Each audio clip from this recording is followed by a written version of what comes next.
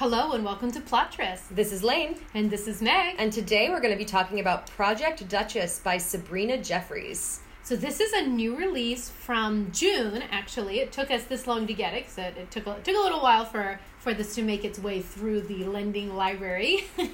But we finally got it, we read it, and we're going to be reviewing it for you today. So this is the first book in a new series called the Duke Dynasty series. Mm-hmm. So, okay, before we, and again, the name of this book is Project Duchess. And I will tell you that the name of the next book is The Bachelor. So obviously we've got this reality TV theme going on. In the naming convention. Spoiler alert, the book has absolutely nothing to do with reality TV, with the perception of reality, with putting on a front for society. We don't get the connection. Yeah, I really don't get the titles at all here. Yeah, but I mean, they're cute. They're super cute, but I feel like Sabrina Jeffries didn't come up with them. I feel like her editor did.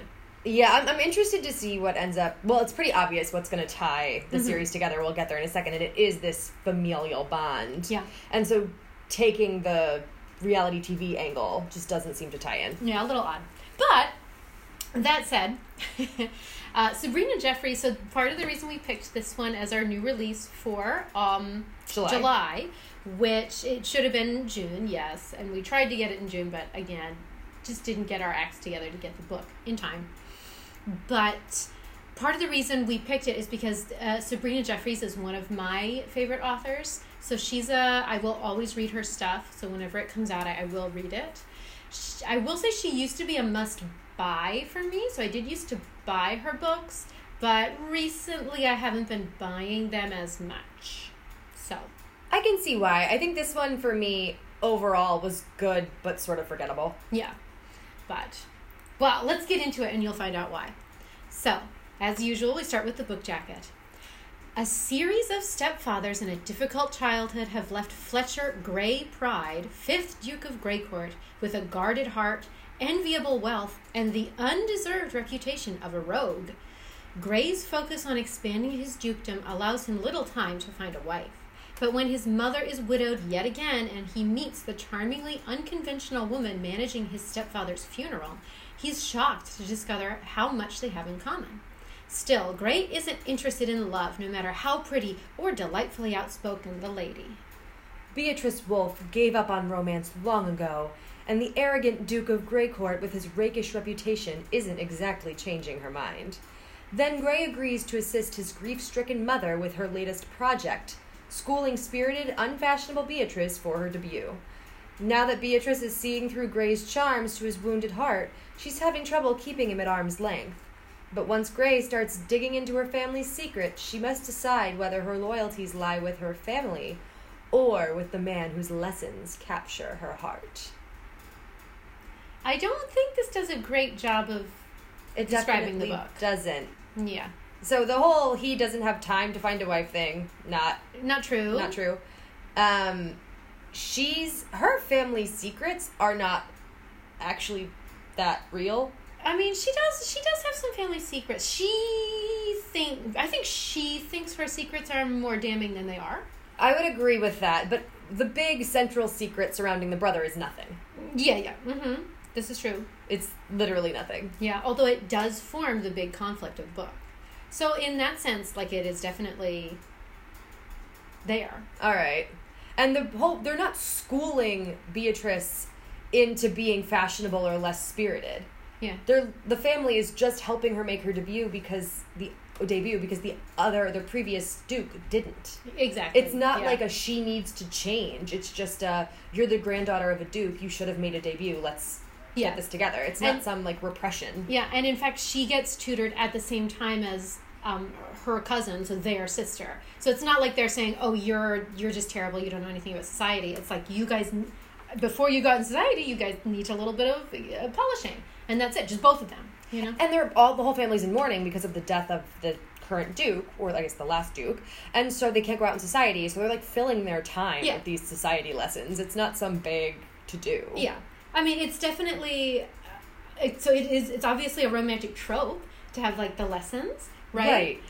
So that I wasn't offended. It didn't hurt my feelings. Like, it doesn't bother me. In fact, I like really enjoy, especially like dancing lessons and comportment lessons. Like because they always end up, Right, which is the summary makes it seem like Yeah. the conflict is he's a man who just hasn't had time for a wife, and she's a woman who's too unrefined for Yeah. the aristocracy. And that is not the conflict at all. Yeah. All right, well, let's get into it. Our randomly generated number this week was 37. So I'll go ahead and start with my summary. As you know, in fashion, one day you're in and the next you're out. This Project Duchess will get Beatrice Wolf ready to be out in society. Or at least that's what Gray wants her to think. Congratulations for the Project Runway references. You're I welcome. really can hear that in Tim Gunn's voice. and it's I was inspiring me. hoping that you could. And look, Sabrina Jeffries didn't do it, so I thought I would bring the reality TV to you. I think it at least makes it make a little more sense. Thank you. All right, so my 37-word summary is, keep it in the family. What is it, you ask? Suspicion, abuse, marriage, etc. This series is going to be the Habsburg without genetic inbreeding. Beatrice and Gray let their guards down around one another. Love ensues. Yeah. Good. I mean, that is just as good a summary as the book jacket, No, it really is. So there's one thing I want to start with here before we get into the tropes is how confusing the family tree is here. Because as we talk about these characters and use the term sister or brother, I don't want you to get the impression that this book is about like actual incest. Yeah. No. And of course, so the beginning of the book has a family tree, but it's so poorly laid out. The way it's structured makes it look like the mother of all of these dukes. It makes it look like her spouses are her sons. Yeah. So it's really difficult to read. Yeah. So she is the mother of 3 dukes, but she's the mother of 3 dukes because she was married to 3 dukes. Right. So, anyway, if you guys read the book, check out the family tree and see if you were as confused as Lane.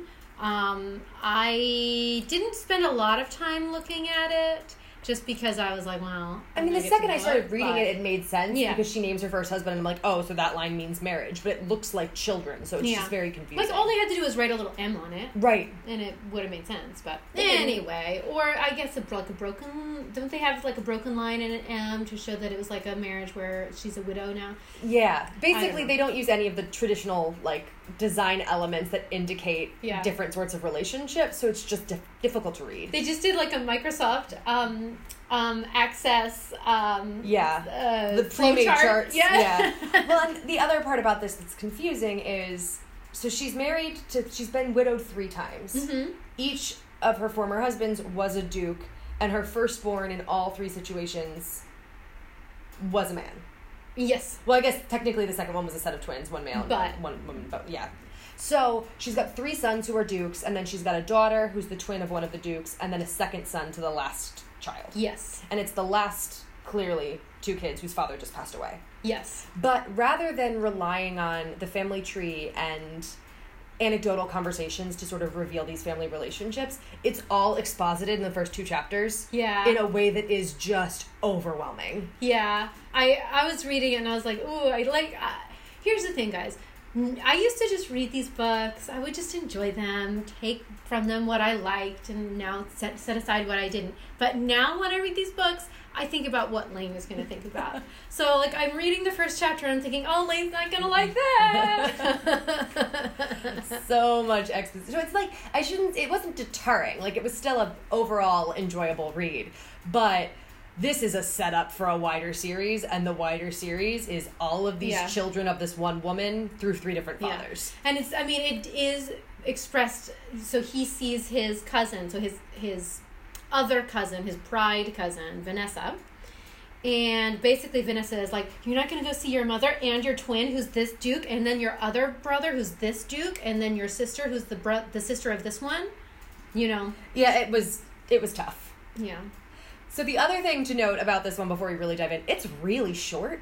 It's really short. Which makes all of the exposition that has to happen really difficult. Because you don't feel like you're diving into the characters because you're too busy, like, memorizing the lineage. Yeah, exactly. It is pretty short. It's under 200 pages? No, it's like under 300. 250. It's under 300 pages, which especially after reading some 400-page clunkers, I was like, it was a little bit refreshing. I'm going to be honest. Oh, it was refreshing, and I don't think that's a criticism overall. But this book does a lot of heavy lifting in a pretty short. Yeah, so it is obvious that it's setting up for the next books.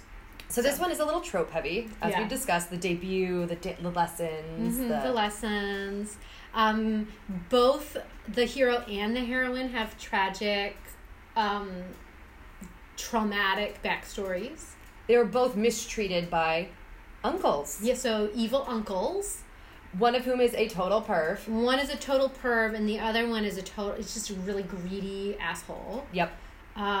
So, I mean, if I had to choose, I would probably choose the greedy one, although he was pretty evil. He did some, like, pretty nasty stuff.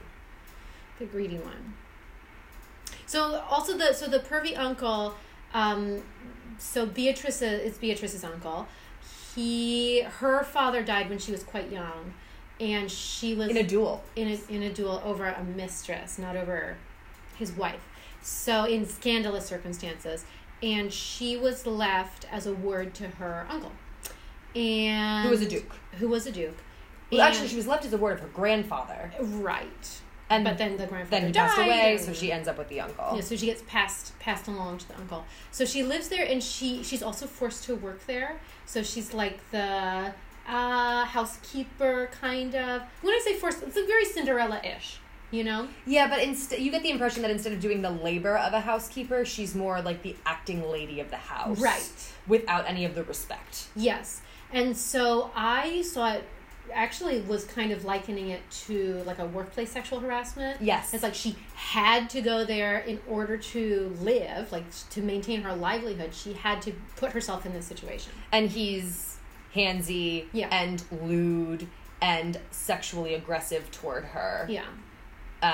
It does not get to the point of rape. Yeah. But it is decidedly disgusting and pervasive and constant. And it is all she thinks about, even though he has been dead for like a year. Yeah. I mean, he's only been dead for, come to think of it, he has only been dead for a year when this book starts. So maybe less. Maybe even less. 6 months, maybe? Yeah. So... You know what?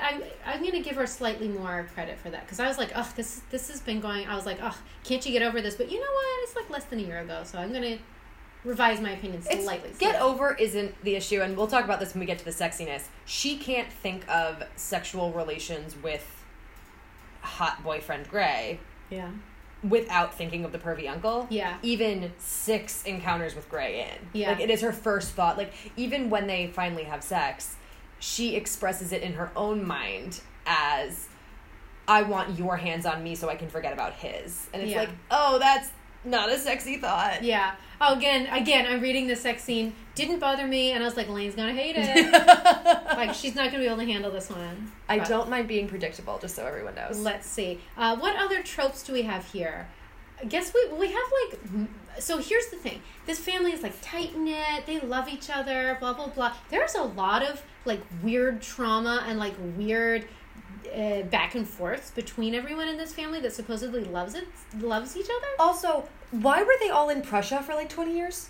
I guess the Duke that just died, the mother's latest husband, was the ambassador to Prussia throughout the Napoleonic War. Okay. And so he partially couldn't return because they were cut off, but also was performing diplomatic duty. I just felt like there was a lot of Prussia discussion. There's a lot of Prussia discussion. Okay. Prussia discussion. Say that like 5 times Prussia fast. discussion. This one is, I don't know if this is a trope or just a thing. This is a plot built entirely on misunderstandings. Yeah. From the very beginning, Gray has misunderstandings about the reason he was sent back to England as a child. Mm-hmm. They have misunderstandings about why they're keeping secrets from each other. Yeah. There's a lot of overheard in the ballroom. Overheard. She misunderstands what her brother has done in the past, but she doesn't want to ask him about it. He misunderstands why she's dancing with him. Like, all sorts of misunderstandings. Like, if this book was all these people sitting down in a parlor and just talking for 30 minutes, there would be no plot. Yeah. So, again, this is normally I would hate this. So this is like one of my romance pet peeves. I really, really dislike it when they build the plot on the big misunderstanding. In this case, there are like 20 million small misunderstandings, and they do get taken care of because the characters do talk to each other sooner or later. Sooner rather than later, I would say. Like, they don't let it fester for... except in one case, they don't let it fester for more than like 3 or 4 days. And I will say the ones that fester, I think there's a couple that fester, but they're not between the two main characters. Mm-hmm. No, yeah, that too.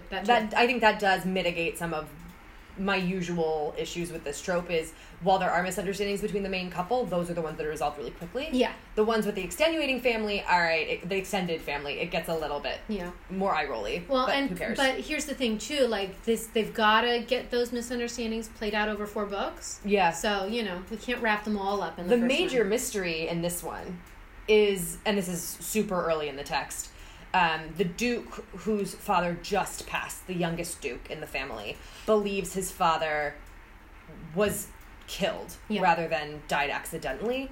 And you're no closer to discovering what really happened in his death at the end of this book than you were on page 1. Yeah. And I would say this is something that Jeffries does relatively often. It's not as bad as some other authors where, like, the plot of the book doesn't get wrapped up and you have to wait for the next one. But in this one, like, the big mystery, it definitely does not get... It's not going to get solved until the very end. But I'm thinking of her Hellions of Stone-Filled Hall one here, right? Well, you don't know it. But anyway, it starts with the truth about Lawrence Stoneville. And that also involves the murder of a parent. And it gets resolved, like, after 5 books. Okay, so I'm not going to see the answer to this one without reading the whole series. No, okay. No, you're not. And I mean, does it, like, matter to you all that much? No. So in that case, like, it doesn't bother me that she does that. I like this next point you made with the characters quoting each other. Oh, yeah.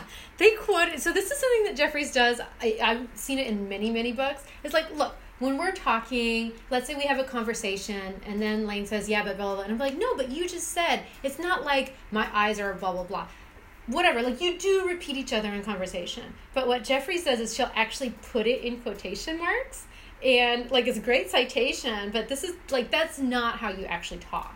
I thought it was cute and clever in some ways, the way they would, like, spit each other's words back in each other's faces in, like, a sexy, argumentative kind of way. Yeah. But it was jarring. Yeah, like, the fact that they do rephrase each other or use each other's words doesn't bother me. Like, that, I think that does happen. But the way it's presented is, like, it's like she literally is, like, would put a footnote at the bottom to be like, see chapter 5, for reference. But anyway, that could be enjoyable. Yeah. Let's see. So one thing I really did like in this book, one of the romance tropes, we all know that the romance trope is the hero will call the heroine by a different name. Yeah. And usually it's a name that he picks. And sometimes she'll even say, well, I don't like that. Don't call me that. So I'm thinking, well, of course, in 50 Shades of Grey, he will not call her Anna. He will call her Anastasia. He was like, will not do that. What's another one? I don't know. Like, I can think of, I'm reading one right now where he doesn't want to call her by her name. He calls her by this nickname that he picks for her. And, like, she does go along with it, but at the same time, like, it's not her name. In this book, the whole family calls her B, but she tells him, call me Beatrice. And he said, you don't want me to call you B? And she says, he thinks it's an insult because he thinks she's telling him, call me by my formal name, you're not family. Yeah. And instead she's like, no, she's like, I really hate it when they call me B, but I feel like I can't tell them. And so I liked that he asked her, like, what would you like me to call you? Yeah, and he does also call her sweetheart a lot, but she's really into that, so it's fine. Yeah, doesn't bother me at all. But it's like, this is something that I grew up with a lot, because my name is Margaret, but I go by Meg, and people will call me Megan all the time, because, and there was one person who wrote down Megan, and I said, no, my name is Meg, and she said, well, I'll just put your real name, dear. I was like, well, that's not my real name. But anyway, so I was like, I felt for Beatrice. Clearly. Okay, so, offensiveness. I think we sort of touched on this. Basically, both of them experienced a lot of abuse as children. Yeah. So she was groped, he was a philanderer, she was exposed to his sexual dalliances really young. He was the ward of an uncle who was after the dukedom and would effectively torture him. Yeah. In an attempt to gain access to his money or holdings or power. Yeah. So, and it's not, I don't know if this is a good or a bad thing. In neither case is it a passing reference. No, in both cases they go into it. It's definitely affected them into their adult lives. In his case, even though so both of them, the uncles are dead. Yes. But in his case, even though the uncle is dead, the aunt is still around, and she is still continuing in some ways the manipulation. Yes, to attempt to control him for sure. So that's and they think about it every single chapter. Yeah. Well, and I think and I get it. Yeah. I think that if the book were a little longer, that it wouldn't stick out as much. And the fact that the book is shorter, maybe, I hadn't thought about that. There's less other stuff that they think about or talk about. You know, to take your mind off of it. They both just think about their own torment and how great it is that they can finally be honest with another person about it. Which, that's a bonding thing, but I wish it weren't the bonding thing. Right. So that's why I'm saying, like, if there was a little more, I think it might have been less jarring. Yes. So, okay. So, but that's really all we've got for offensiveness. PTSD, yeah, that's offensive. I was going to say, like, kind of, I guess, not even trigger warning, but her brother, Joshua Wolf, who is, again, is cousin of one of the dukes, not a cousin of all of the dukes, but cousin of one of the dukes, went to war, was at war for quite a long time, and then came home different or damaged, physically and emotionally. Right. And so he has PTSD. Again, I'm not familiar enough with it to know, like, what the symptoms are, if it's handled well, if it's handled poorly. I wasn't offended by its depiction. Same thing, it's not my place to comment on it, but just in the name of warning you guys about anything that could be a trigger warning for someone, you've got a character with extensive PTSD. Yeah. Okay, sexiness. I actually thought their interactions were pretty sexy, but I felt like there was more time dedicated to the build-up than to the actual hookups. And I don't mean, like, the conversations. I mean, like, there's this dance sequence where they're, like, resting each other's hands on each other's waists and they're holding hands overhead, and just the description of them going through these motions is pages and pages and pages. And then when he finally caves and kisses her, it's really fast. Yeah. It didn't bother me. I Bother's liked the wrong it. word. I'm just saying I could have used it. Wouldn't have minded. It was a short book, so you can add a few more pages. Yeah. Yeah. And for a short book, there were quite a few sexy scenes. Yes. And I think for me, like, again, it doesn't bother me in any way, shape, or form. I will say I would have, and this is Meg talking here, I wouldn't have minded a little bit more emotional connection before the sexual connection. Oh, absolutely. I realized when the beginning of the book was so exposition heavy in terms of the potential murder and their family drama that this just wasn't going to be a book that gave you that. Yeah, it's true. It's true. If you're looking for, like, a deep emotional connection, it's not there. And I would have preferred that as well, but instead of building up the relationship between the two people in this one, Jeffries really builds up the overall plot and arc of the series. Yeah. I mentioned this already, but, like, I knew that in the scene where they do finally have sex go all the way, so on the one hand, it's very pro-consent, and he, like, checks in with her at every stage to say, are you sure you want to do this? Like, is this okay? Is this bothering you? Because he does know about her past as well with her uncle at this point. And she is very sex positive, in that she says, like, yes, I want to do this. I want to do this. The way that it is couched is, like Lane said, she does literally say, no, I do want to have sex with you. And it's nothing like that situation with my uncle. That made me feel dirty. You make me feel good. Just, like, very compare and contrast. Yep. In the sex scene. Also, please explain the punctuation cock block. Okay. So there's a second sex scene that I think could have been very sexy, because it's like, so they're on a ducal estate. It's a humongous estate, and there are like woods everywhere. And so her uncle's like super well known for like dalliance, right? So I shouldn't say well known, I should say notorious. And so he spent all the estate's money building like follies and like little woods and ha-has and all these things, like, basically places around the estate to hook up. Yep, secret pleasure garden, just including reconstructing fake ruins. Yeah. And she knows where they all are because she helped him pay for it. She helped find the money and did the budget. So she knows where they all are. So anyway, they're going out. They want to take the long way home for plot reasons. They have to kill some time. Yeah. And she's like, well, why don't we slip into this little folly over here? And so it's outdoors, like could be slightly exhibitionist if But it's also very cold. They make it clear it's like wintertime. Yeah, but so anyway, this could have been like really sexy.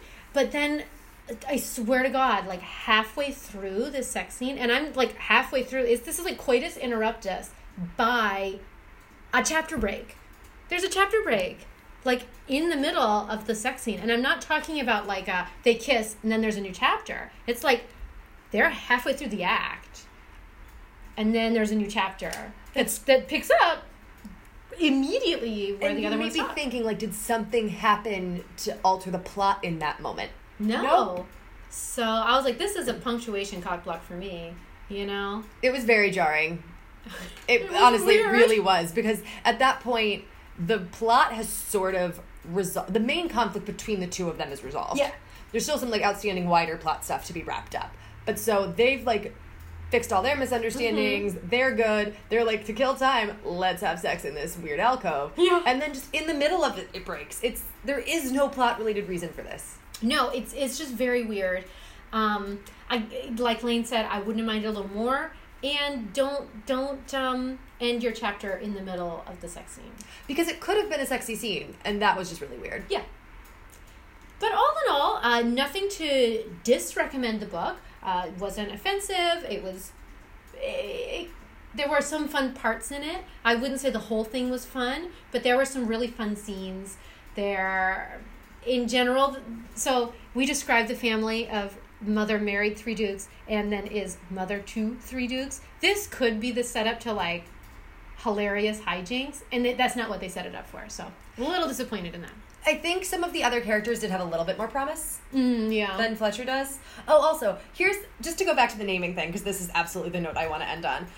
All of the dukes, all of her children, in fact, are named after playwrights. Yeah. Or her only daughter is named after Nell Gwyn, Yeah. which I died at that. I laughed really hard. Well, they were Afrabane, but she didn't. She named her after a mistress. So, yeah, well, actress/mistress, but yeah, she had like 15 kids by the king. Yeah. Like 1 million kids. Anyway.